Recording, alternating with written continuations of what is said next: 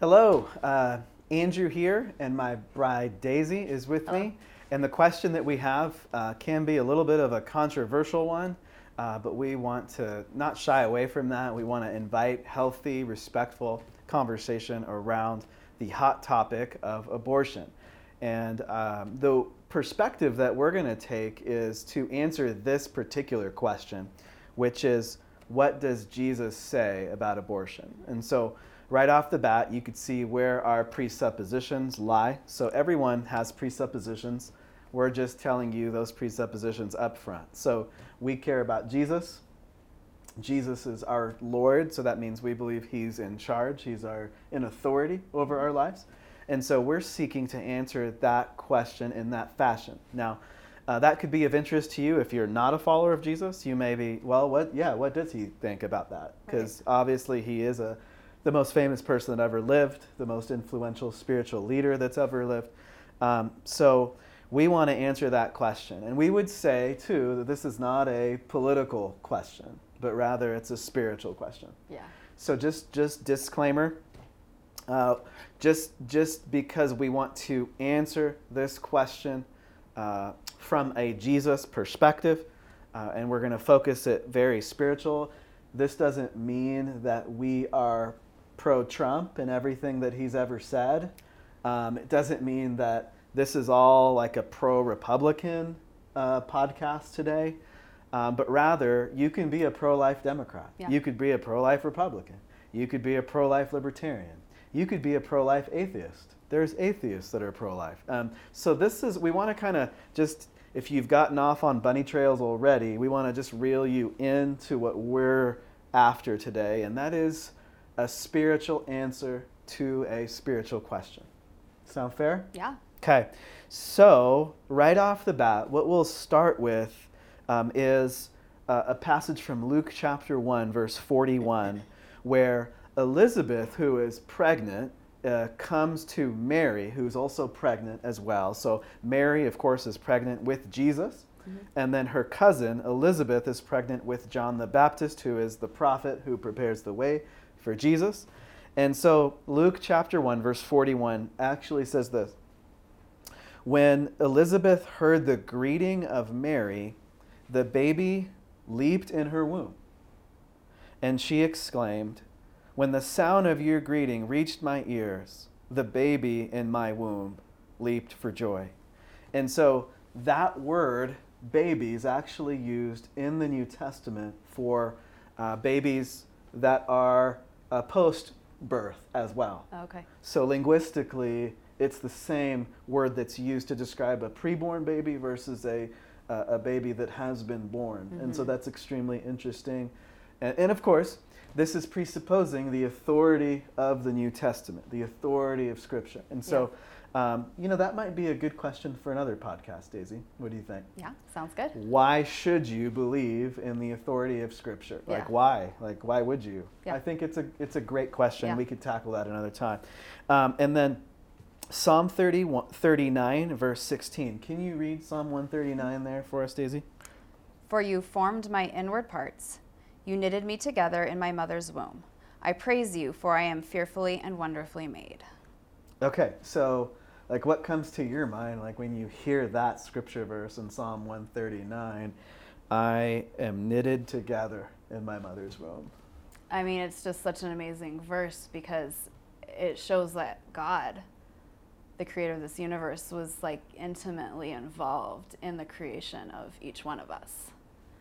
And just, mm-hmm. As a mother, it's so biological, the process, but at the same time, it's so spiritual too. This mm-hmm. creation of a whole new, not only body, but creation of a whole person with an identity, personality, spirituality. It's a really lovely thought. Yeah, it's pretty miraculous to think, okay, God created me in my mother's womb. He's designed me, knitted me together.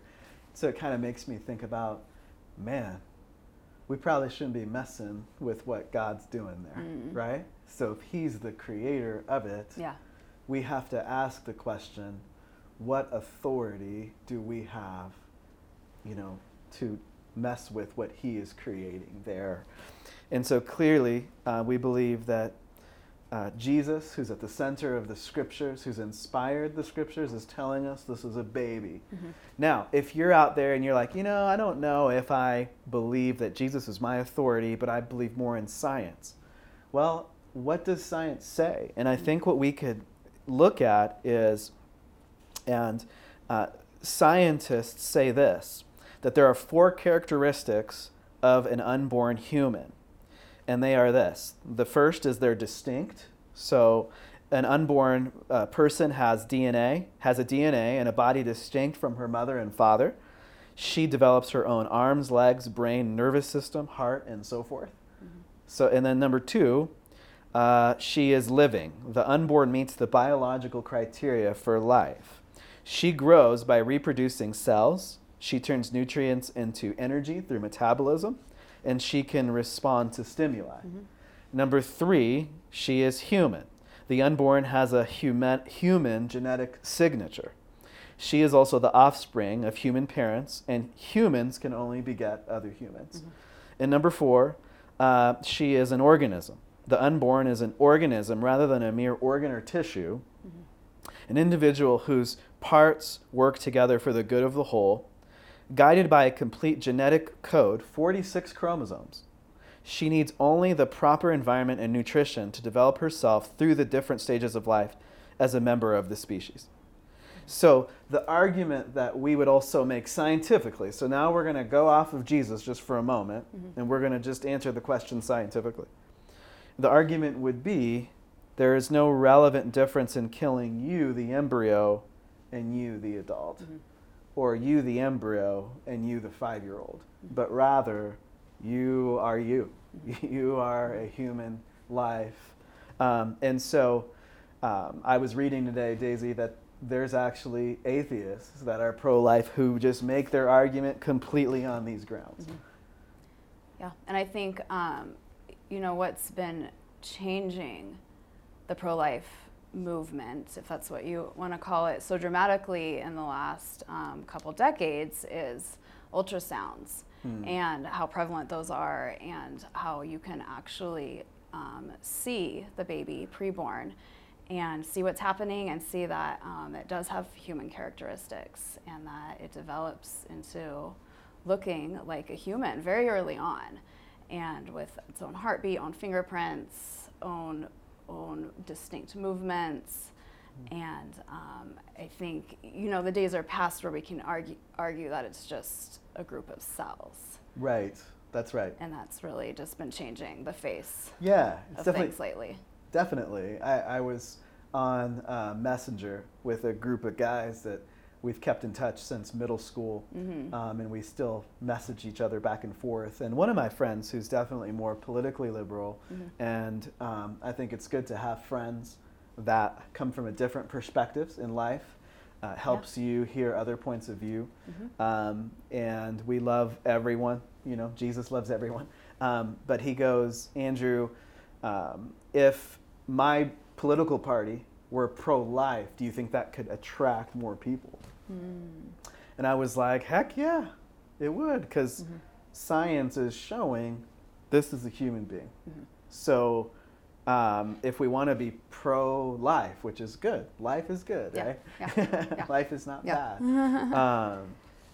That's how I answered the question. But I thought it was interesting that he asked that, because I think it shows how science is changing and describing, that this is a human life. Yeah.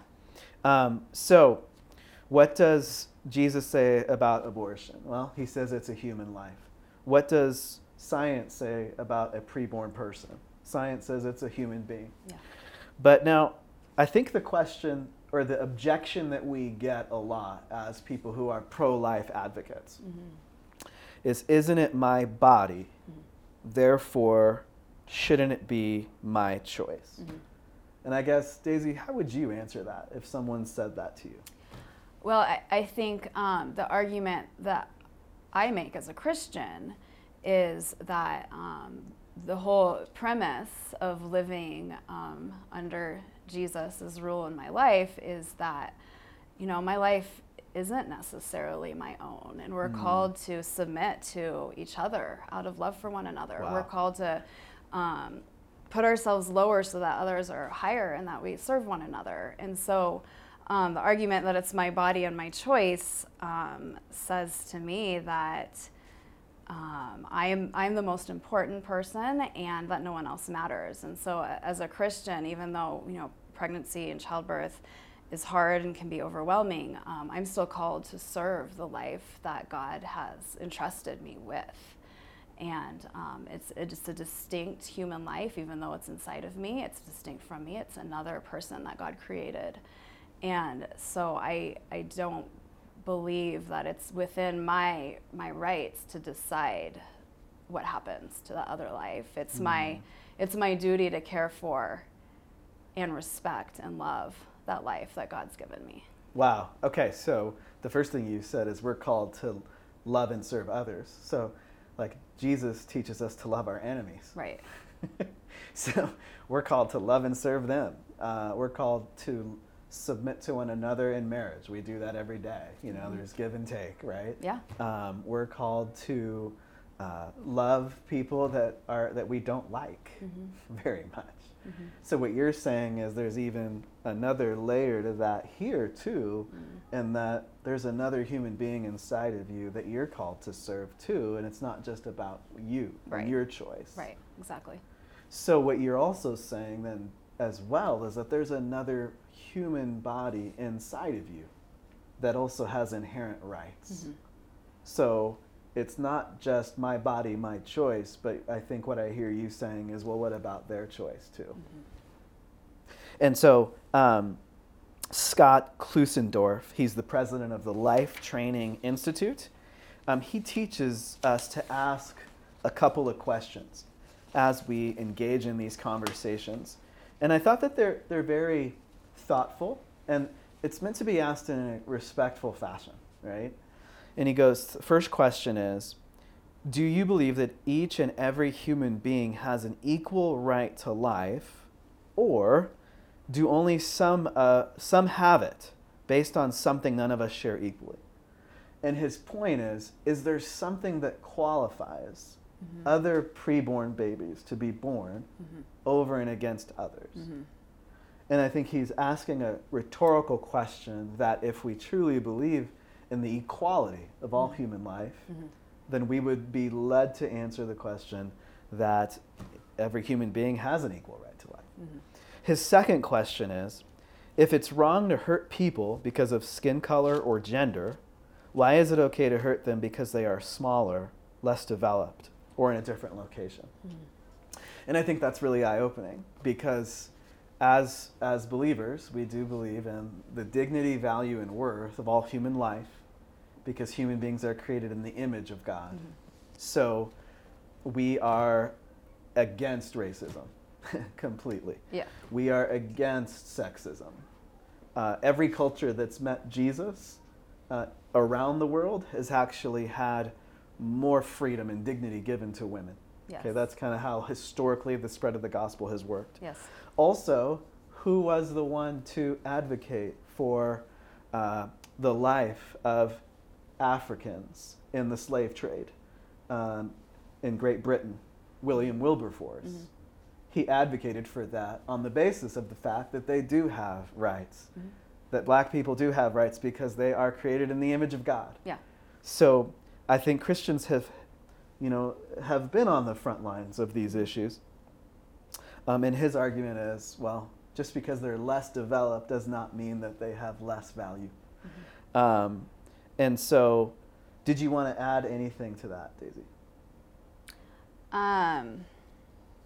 No, we can keep going. Okay, so we'll continue, because I think we wanted you to answer the next question. Right. And it's this. And this is the one that I think you had something to answer, is why aren't pro-life advocates advocating those caught in human trafficking and poverty, or promoting fatherhood, or welcoming refugees? And I guess my first answer would be, and then I'll pass it off to you, is the American Cancer Society neglectful because it fights one type of disease rather than many? I would think everyone would say no. Right. you know, like they're, you know, like if you're pro-life on Monday, does that mean on Tuesday you have to fight for another cause, and then on Wednesday another cause? I mean, you can kind of, I think that argument runs out of gas pretty quick. But I guess I would say Christians are. And I think that could be a great topic for another podcast, is, are Christians on the front lines when it comes to human trafficking, fighting for those in poverty, promoting fatherhood, and welcoming refugees? Oh yeah, historically that has been what Christians do. Yeah. All over the world. But it doesn't make the news. Today. No. It's kind of like common, like that's what Christians are doing all over the world right now. Yes. But it's so common, you don't really hear about it on Fox News or CNN. You just, it's kind of just, it's what Christians always have done. But can you add to that? Well, I think in light of the Roe v. Wade overturning that might be coming through the pipelines, you know, I've been hearing a lot on different podcasts in the news, and what I keep hearing over and over again is that Christians want to get on their moral high horse about saving babies, but they have no interest in taking care of or helping the mother or child after the baby's born. And I hear this over and over again, like it's just this truth. And I think that's confusing to me that rhetoric is out there, because, you know, I've been involved with, known quite a few organizations that provide resources and help and ultrasounds and classes, diapers, food for women who are pregnant and for the women after the baby's been born. And I think there are so many organizations out there that are committed to helping the pregnant mom before the baby's born and after. And so I think that this argument is meant to discredit people who don't believe in abortion, but at the same time, like, it's just not true. And it's not fair that it's just out there being said like truth when it really isn't, because there are a lot of resources out there, and there's a lot of people who deeply care about supporting that mother and that baby after the baby's born. Right. Okay. So that goes to the next point, is what are the alternatives to abortion?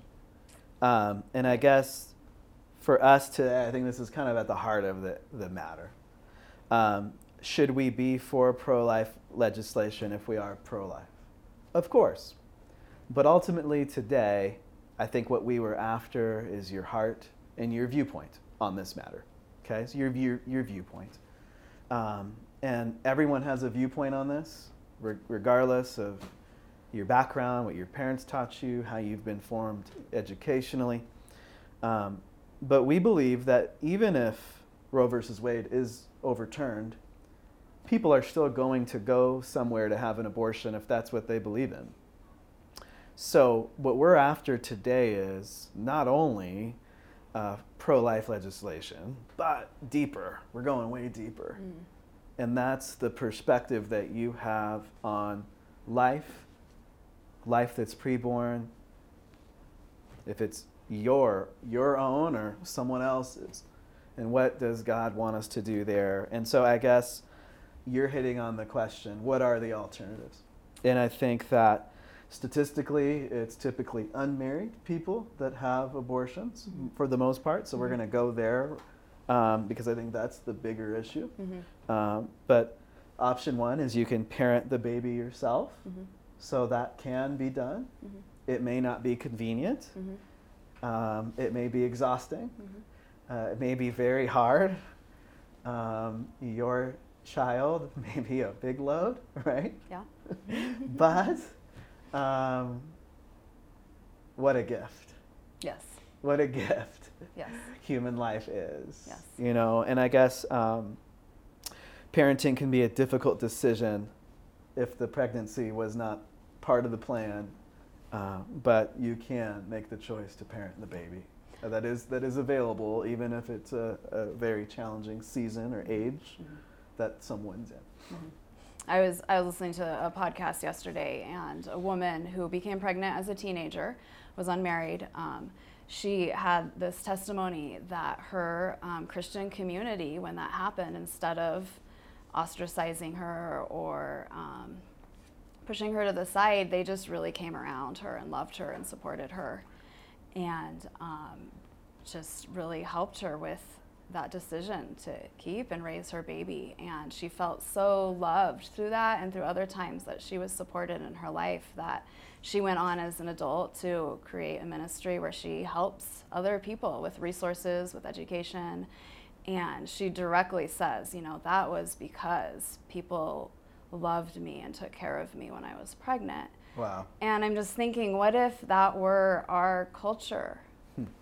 Of saying, hey, you're pregnant and this is not a convenient time for this, and this is going to be hard, but we are going to help you, and we're going to love you, and we're going to offer babysitting, and we're going to offer support, and we're going to be there for you. Like, how much would this conversation change?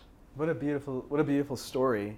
But see, those stories are not what we're told, right? And so you know about this story, you're sharing this story, and we want other people to know that community can be great. Mm-hmm. Like at our church, for example, we have food, we have babysitters, we have, there's so many resources we all have if we put our minds together. Mm-hmm. For a teenage single mother, mm-hmm. we would love her to death.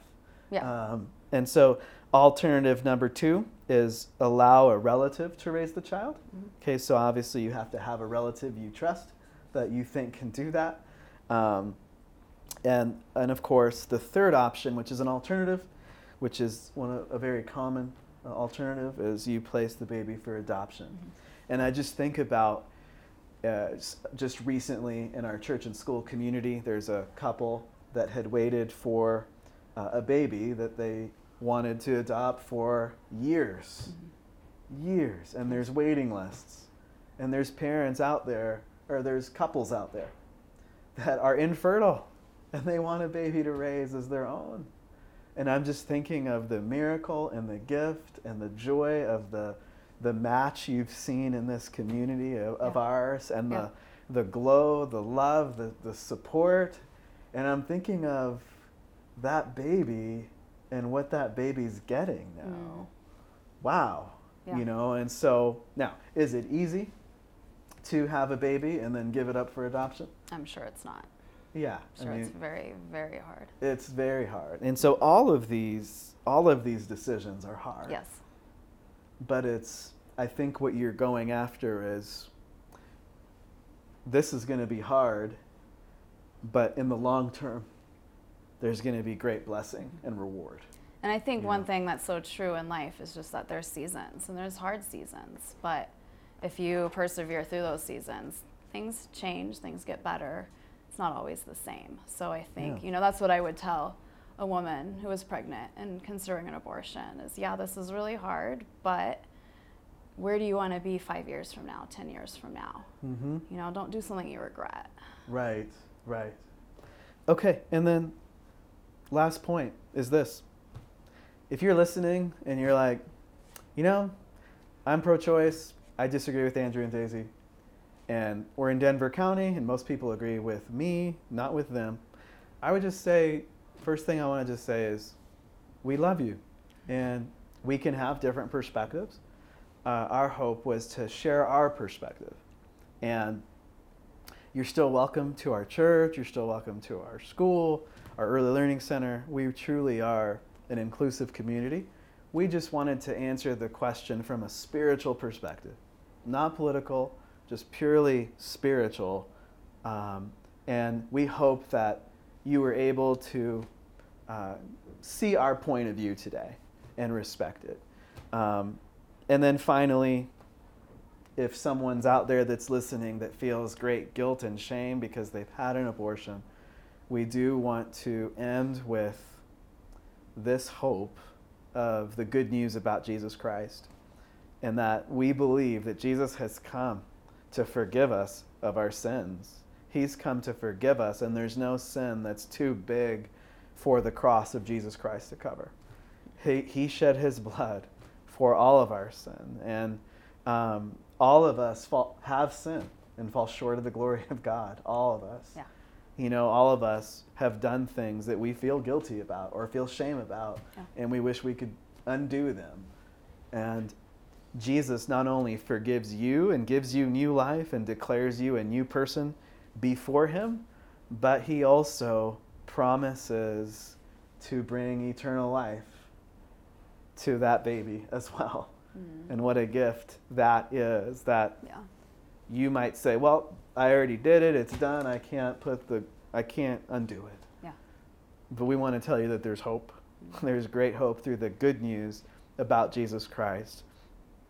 We love you all in our church, our school, our early learning center, all of our friends all over the globe that are listening and watching. And we hope that the love of Jesus Christ was in some way compelling to your hearts today. We would love to tune in with you next time, and I think next time we should answer that question. You know, are Christians doing anything about the other challenges that we see in our world today? Sound good? Sounds good. All right, we'll see you next time.